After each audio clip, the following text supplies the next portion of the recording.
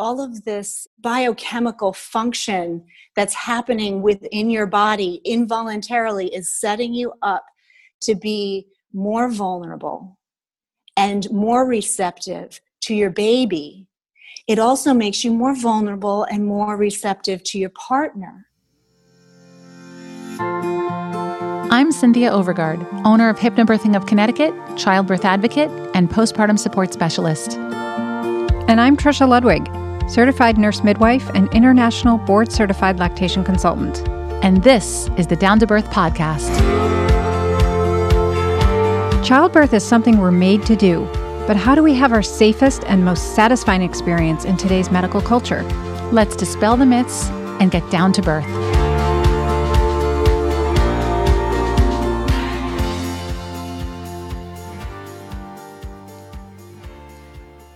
Maggie, we're so happy to have you with us today.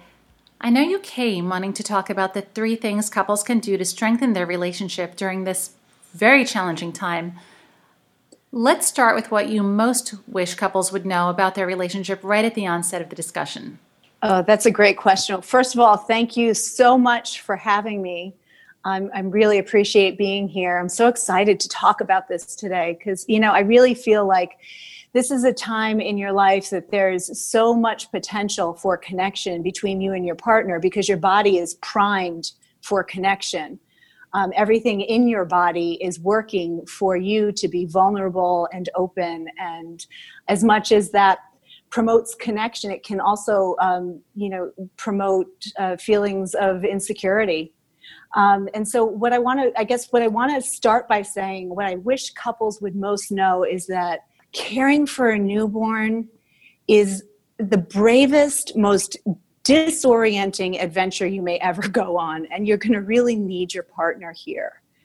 And because of all of the things that I just mentioned, bringing baby home, having a baby, like any major life event, is an amplifier for whatever is already going on in the relationship. And that's where people sometimes say, the things that I thought would change just because baby came home didn't. They got harder. Or the things that I thought would never change did, in some way, better or worse, right? So I guess that's what I would really want couples to think about. For every couple, bringing a baby home for the first time, is going to be a time of real learning and real insecurity because you don't know how to do this. You've never done this before. When your baby cries, it really brings up a lot of vulnerability for you, and it can really bring up a lot of insecurity. It's so interesting to me that you keep mentioning insecurity because that's not a word that ever consciously came into my own mind. Even through years of running postpartum support groups and hearing women speak, what I feel like I keep encountering must be a secondary emotion to insecurity that I must have been missing all this time. But to me, I would have expected you to be talking about resentment or the anger, the frustration toward the partner. Like, do I have to do everything around here? How do you not know by now where we keep the baby's bottoms or... Right? I mean, so can you comment on how that seems to be the emotion that we're dealing with, but you keep talking about insecurity? Yeah, that's a great point because this insecurity, this is really tied to our vulnerability. And if you think of that as sort of like the current that's going to underlie a lot of what's going to happen in the months that you have an infant, there are these primary emotions of fear and insecurity, and joy is a primary emotion, right? And we don't always process that consciously. We know we feel resentful. We know we feel angry. We know we cannot believe we even married this person. And that's usually the thing we become conscious of. And it doesn't feel good. What we miss is the split second before that anger and resentment came up. I felt insecure. I felt scared. And I turned to you and you were standing there and you were frozen and I was pissed. I was pissed at you for being frozen and not knowing where the baby's bottoms were. And that's the way human emotion works. So is it sort of like in that moment when we're frustrated with our partner and we feel angry or we feel resentful, it goes back to that really primal place? That's exactly right. Human beings have been around in some form for 70,000 years. We get 200 years of electricity and we think that we've evolved beyond that. It doesn't make any sense because, the sleeplessness, the oxytocin, all of this biochemical function that's happening within your body involuntarily is setting you up to be more vulnerable and more receptive to your baby. It also makes you more vulnerable and more receptive to your partner. So if you already have a safety built in there, if you turn to your partner and you say, that is a safe person, I can be scared with you, I can be mad with you, I can be completely lost with you, that's going to be amplified in this time. If you already have a sense that your partner is not safe, that it's not safe to be scared with your partner or be inefficient with your partner, then that's going to get amplified. Emotionally, when we talk about safety, we can best probably think about it in the way of, when I reach for you in the dark, will I find you there? Right? And think about that, and think about how primitive and primal that is. So we're talking about that kind of safety, that when I need whatever it is, even if I can't see you there, will you be there? Will you reach for me? Will you reach back? Will you hold my hand? Is one example of how one person might be afraid to share their vulnerability because their partner might use it against them, or they might shut it down or turn the tables. Is this all in that realm of emotional safety that we're talking about? That's exactly what we're talking about. And I think a little later, maybe I'd like to talk about some of that, like where we get stuck. I want to turn to you. I want to be able to share this with you. And something stops me, I think we see that in a lot of the women that we work with, especially in women who are very independent, very high achieving, that they may want to reach in the dark, but they're having that block that block that they're saying to themselves, I don't need to reach in this moment. I need to manage this on my own. I need to be able to do this. I wanted to have a baby. I asked for this. I've got this. Right. That's right. And that's what I was saying a little bit earlier about, when you don't have the resources or the structures that you're used to having, because you're home with baby, or because now there's only one person going to work, that changes everything, as you were saying, right? And I don't have those protections, those defenses that I normally have. I really need you there, but I maybe don't know how to do that, or I get stuck. So getting back into, what happens when we bring a baby into our lives, right? In relationships, we all often have perceptions of what this is going to be like, what I'm going to be like. And you guys do such a great job of talking to women about how different the reality looks from what you imagined it was going to be like. And why don't people talk more about this, right? But we're living in a Facebook culture where you see this picture of perfection and you don't see what went into making that happen, or what happened when it fell apart afterward, right? So we have these perceptions of how it's going to go, what it's going to be like. We have expectations of ourselves and our partner. And we have these unspoken contracts. We don't always talk about, this is how it's going to go. You're going to go to work and you're going to be home at 5 o'clock every day. And we are going to have this beautiful family dinner, and we are going to have sex, and nothing's going to change, or everything's going to change. I'm expecting everything to change. So we're very often, I see couples come in distress because they thought they had a contract. They thought they had an agreement about how this was going to look, how this was going to go, either emotionally or structurally. And the other person didn't deliver because they weren't aware of that contract, and they might have been following a very different contract. So this happens when people get married, when people, when people have any kind of major life event. We often find that the expectations and perceptions might be very different, and the contracts might have never been spoken, but we're holding each other to them. Does that make sense? Totally. I think that makes so much sense. The part that really hits home is the expectations of what we ourselves will be like as a parent. Right. Because we often picture that we'll just be in full bliss and glory, just basking in this, bliss that we hear about.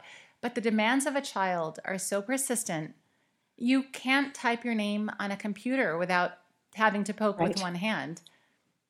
A shower is a full-on strategy. Like, how are you going to even take a shower? So it's just so interesting because this is about how to relate to our partners. But the first shock of all is, like, I'm not even how I expected I would be. So you know what? This is a great segue into one of the things that you can do to strengthen your relationship when you're bringing a baby home and bringing a baby into your life, because it's not just about your relationship with your partner. It's about your relationship with yourself. One of the first things that you can do to strengthen your relationship is to appreciate your partner, but appreciate yourself. What do you do well?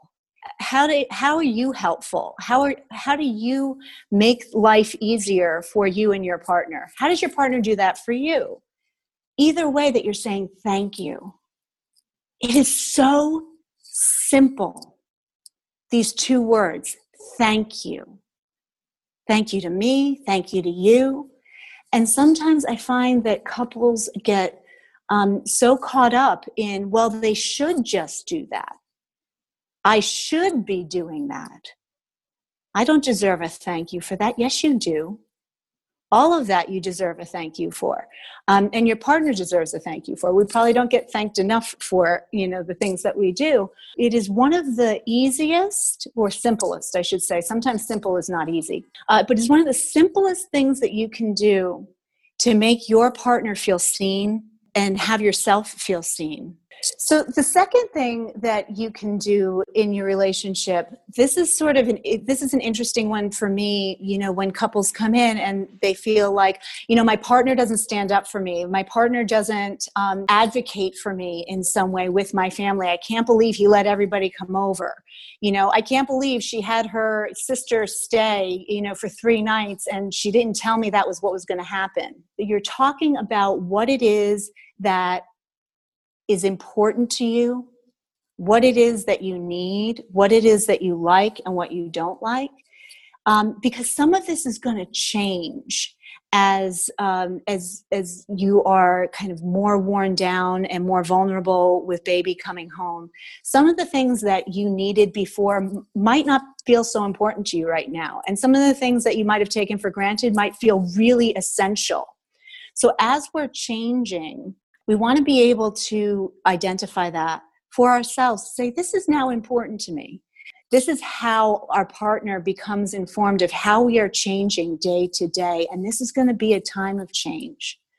This is going to become your nuclear family. I say when you get married, this becomes your new nuclear family. This becomes your family that you protect first. And so when some people think about it more like when the baby comes home, now we have a family. So let's define that as the first point that gets protected. Does that make sense?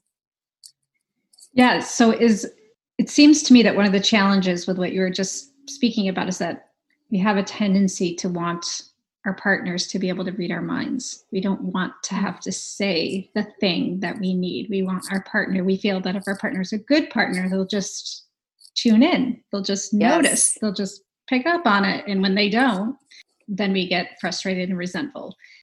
That's right. And particularly at a time when things are changing, because what might have been true 3 weeks ago has changed. Right. And changing daily.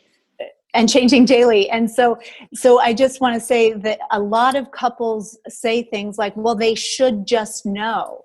But unless we're psychic, nobody just knows.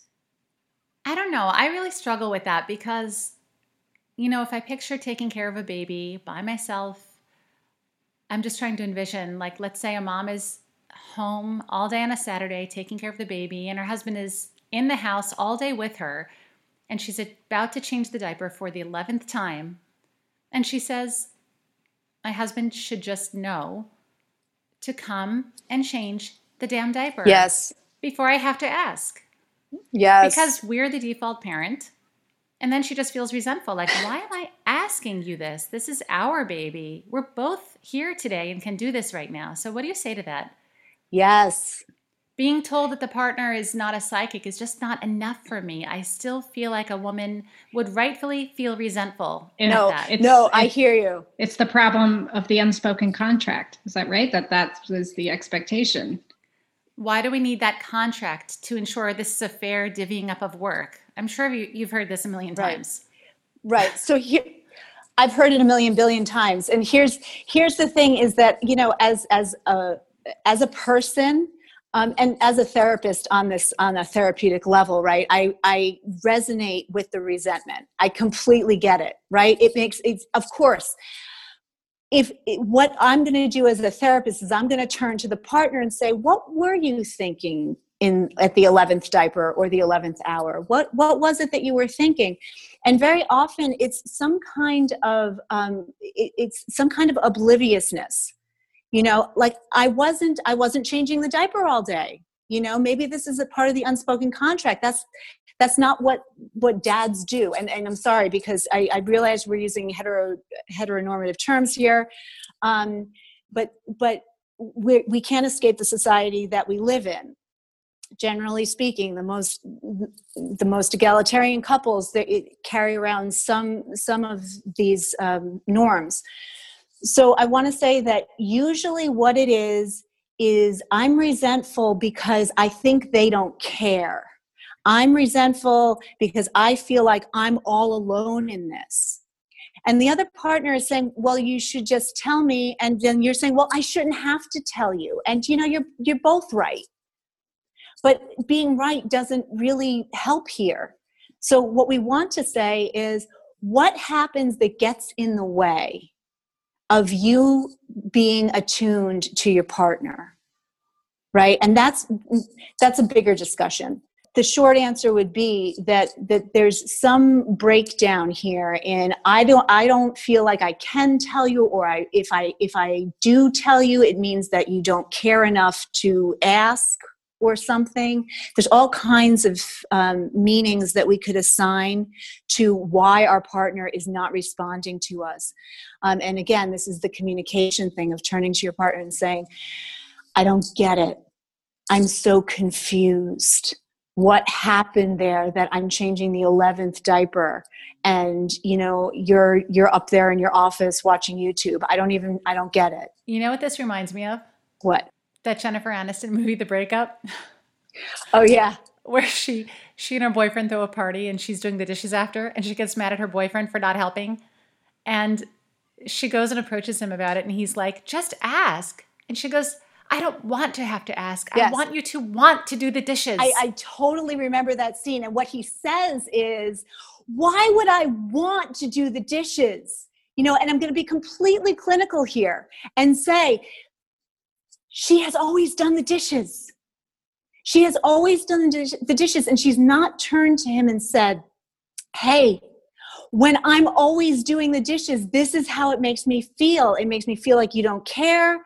It makes me feel all kinds of things. And he has always thought, I sit on the couch while she does the dishes. Assign the meaning to it, but we don't know until we turn to each other and say, and this is the part about advocating, this is the part about appreciating, if he would say, thank you for doing the dishes, she might say, you're welcome. I'd really like it if you did them with me next time or something. There are always these bids for attention, these bids for communication that we can kind of pull in here. The advocating for yourself in turning around and saying, hey, I'd really like your help with doing the dishes. Let's see if all we need is to be asked. But let's establish a pattern where it becomes the habit that you help me when we're doing dishes, right? And this is about the third thing that I was going to say was that how we nurture each other, how we take care of each other. It's about nurturing. When I see you there and you're taking care of the dishes, you're taking care of the family, that I want to take care of you.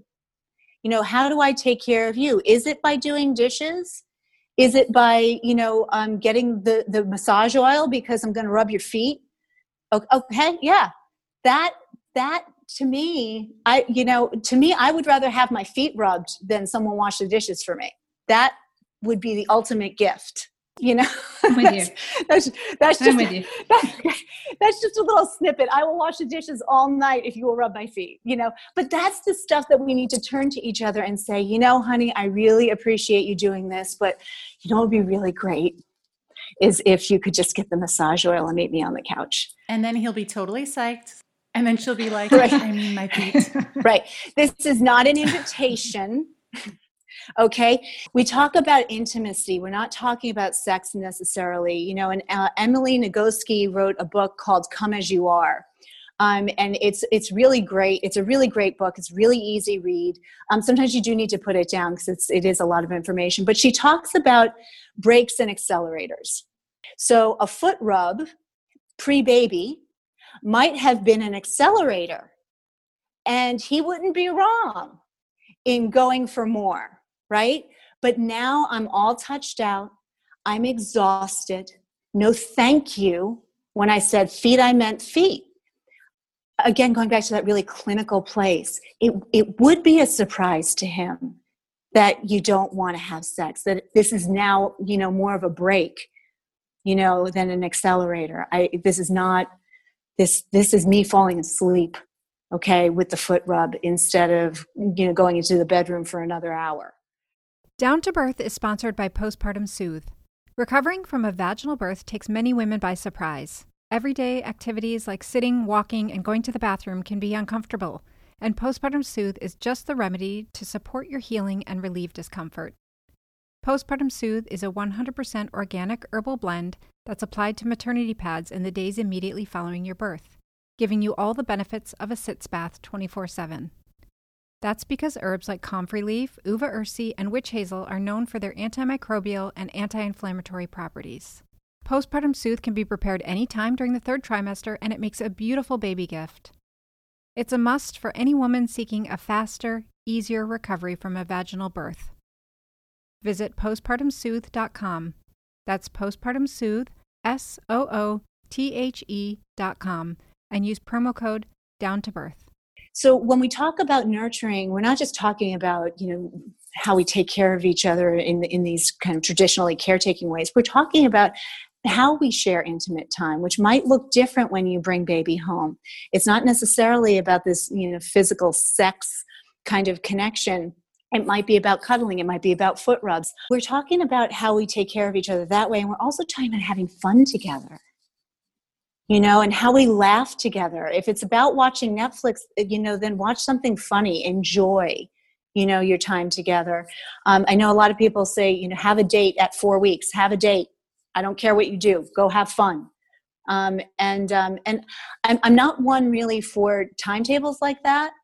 I would more appreciate, when you feel like, you're ready to have some fun to do that, whatever that means. If that means going for a walk and just, enjoying each other, that's fine. It doesn't have to be this whole big thing. You don't just have that time. It's about making that time, creating that space and protecting it. This is going to be my half hour of reading by myself in the corner, and someone else is going to take care of the baby if that needs be. So these are all such great and interesting points. And in a perfect world, we'd all be prepared and have, done this before bringing a child into the world. But what happens when two people haven't done that, or they're not prepared, or they do find themselves starting to really face, daily resentment and anger and feel their relationship is suffering? What next? These things that we're talking about, the appreciation, the advocacy, the nurturing, this is all stuff that we can do to strengthen any time, whether baby is home and we're already, really struggling, or we're preparing for baby to come home. This is all stuff we can do in all of our relationships at any time. But everybody gets stuck. If you're human and you have a relationship, you're going to get stuck somewhere in there. It's just the nature of the beast.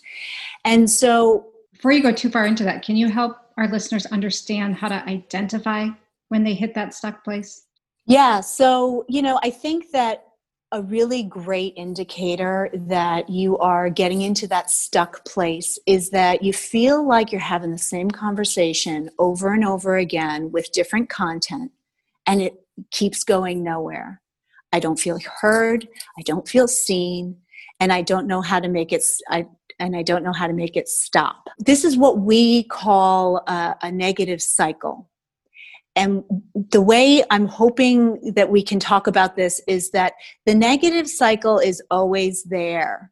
You have a specific cycle with your partner that you get into whenever one of you feels defensive. So wherever you felt scared, wherever you felt threatened in some way, you don't always feel the fear right away. You feel the anger, you feel the resentment. This is the stuff that you start to feel when you feel like, we get into it because I was angry. We get into it because I was resentful. We get into it in some way. I missed that in the split second before. I was actually really scared. I was actually feeling, really, really lonely. So here's what I'll say that might be most helpful when you're bringing home a baby. For you to be able to define one of the three major negative cycle patterns. Because here's the thing, if we at least, and there's a lot of work we can do around this, and in therapy, we really get into this cycle and what it looks like and how it feels and, what we need to repair about any damage that's been done. But there are these three basic negative cycles that couples get into. And if we can simply define the cycle, it becomes a little less scary, right? Because we can predict what's going to happen. We can recognize it and say, wait a minute, we're doing our cycle. Can we slow down? So one of the patterns commonly is sort of this find the bad guy, this one-upping, like I blame you, you blame me, you up the ante, I up the ante, and all of a sudden we are on to something else completely different, and the content of whatever we started arguing about has been long forgotten. We go away from each other feeling terrible, and we both feel blamed and shamed. So the second major negative cycle pattern is the most common. And in EFT, emotionally focused therapy, which is the kind of therapy that I practice, it's known as the protest polka. Because a lot of times we talk about in relationships, we're doing a dance. I do these steps, you do these steps. We kind of know what they are. And sometimes we're dancing to music that we don't even realize is there, right? So this protest polka is, really one partner pursues, one partner is looking to address an issue or a concern, and the other partner withdraws. The other partner sort of defends, gets defensive, kind of pushes back. The first partner who's pursuing just pursues harder, feels like they're not being heard, so they get louder or they get more insistent. This is where people start saying, you're nagging me, and withdraw more. So the more you pursue, the more the other person withdraws, and again, neither of us feel like we got heard. Neither of us feel satisfied. We didn't get anywhere particularly. And we just end up in our separate corners. The third major negative cycle pattern is sort of one where both people defend and withdraw. We talk about fight or flight, but we don't always talk about freeze as a major way of responding to a threat. So when one person flees, and the other person freezes, so I was talking earlier about how this example of, I'm changing the 11th diaper and I turn around and there you are and you're just frozen and you don't even know where the diapers are to hand them to me. I might withdraw. I might say, there's no point in telling him. It's on me. It's always on me. This is the story I'm telling myself, and I'm withdrawing. I'm pulling away from my partner rather than moving toward them. And so he's there frozen. I'm there withdrawing. I'm not feeling heard or seen. He's not feeling heard or seen. And we had our reactions, and we didn't know how to talk about it. We didn't know how to come toward each other with it. Couples just really don't understand the impact that they have on each other, that when I turn to him and I see him frozen there, it speaks volumes to me. It says so much to me about whether you're there for me or whether you care about me. You know, when he looks at me, you know, and I'm turning away from him, it speaks volumes to him about he'll never get it right. You know, he doesn't know what he's doing. And that's really scary. And it sends us into this attachment panic. That's a real thing. What is attachment panic? You remember we talked about the 70,000 years of evolution? We are wired for connection. And when we think that we are going to be left alone, it sets off a special neural pathway that is reserved for attachment. And it sends that part of our brain into a panic. I am going to be left alone. I am going to be alone in the snow and the cold.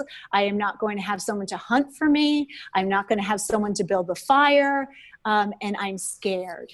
I'm scared on a primal survival level, and it's real.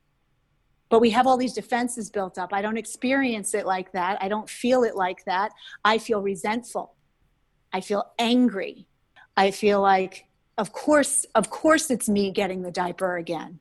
Split second before that, this neural pathway fired up and said, you're going to be left alone, whatever the message is, right? Does that make sense to you? Mm-hmm.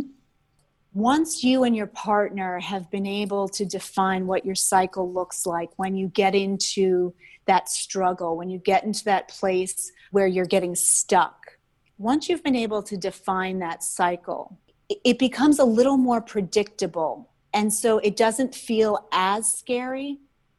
You're still human. You're still going to have your feelings. But it's sort of a way of developing a language between the two of you where you can say, oh, you know, I just took up the whole dance floor, didn't I? I just came right after you, didn't I? You know, I'm so sorry. Let me step back. You know, what is it? How did you want to respond to what I just said? You know, and then the withdrawer kind of comes forward a little more and says, is it really okay? Can I really tell you what I think? But we're just able to define what's happening. Oh, we're getting stuck again. Can we stop and go back to the last thing that made sense? You know, and if there's a tool, that's the tool I would offer. You know, that when you find yourself in that dance, in that negative cycle, that you look at your partner and say, I'm sorry, I think we're doing our cycle, if you want to name it. You know, I think we're doing our cycle. And can we just go back to the last thing that made sense?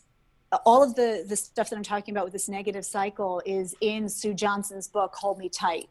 That's a great book to read together. There are exercises. It's written for the public. It's not a clinical book. There are exercises within it that you can do with your partner. You can read it together. You can read it separately and do the exercises together. There are a lot of therapists who do Hold Me Tight workshops that you can do with your partner as well. What do you recommend to the woman who says that her husband says to her, why don't you read the book and tell me what it says? Give me a synopsis. I think you should call a therapist.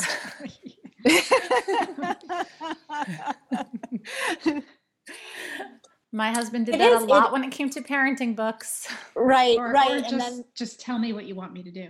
Just tell me what you want me to do. Right. Well, you should just know what to do. Right. So, right. So a lot of what we're talking about, we're kind of laughing about it now, and it's good. It's good. We need humor. We need to be able to laugh at some of this stuff. But that statement, why don't you read the book and tell me what it's about? It just speaks to an unspoken contract. Where is that coming from? You know, what makes you think that that's her job? And if you're saying, okay, honey, that's what I'll do, what makes you think it's your job? Maggie, I have a question. Okay. At what point postpartum are you typically seeing couples seek counseling for this? Ooh, let me guess, 6 to 12 months later than you wish you were seeing them, Maggie? I see people at all stages. But a major stage that I see people at is when they can pick their head up again. You know, and they say, hey, you know, now I'm looking at my partner. My baby needed me so bad for so long. And now I look over at my partner and say, hey, we haven't had a conversation in 2 or 3 years. So they come into therapy. The other time I see a lot of couples is when their kids are about 10 years old, another point in time where the kids need you less, because they're turning toward their social group. So that's where I see a lot of couples come in when their kids are about that age. Couples who do complete a course of couples therapy, the number one thing I hear from couples is, I wish we had done this sooner. We didn't have to be in so much pain for so long. This is the bravest adventure you may ever go on, and you really need your partner in these moments. However you are feeling, if you're feeling resentful and angry, you make complete sense to me. That's normal. Successful couples don't argue less or struggle less. They repair and invest in their relationship. You really will reap the benefits for years to come. If you enjoyed our podcast, please take a moment to leave us a review on Apple Podcasts and share a favorite episode or two. You can follow us on Instagram and Twitter at Down to Birth Show, or contact us and review show notes at downtobirthshow.com. Please remember, this information is made available to you for educational and informational purposes only. It is in no way a substitute for medical advice. For our full disclaimer, visit downtobirthshow.com/disclaimer. Thanks for tuning in, and as always, hear everyone and listen to yourself.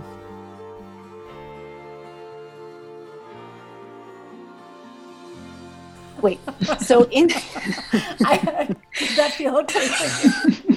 Did that feel okay? She's like, I can't hear the inspiring music coming in on that line.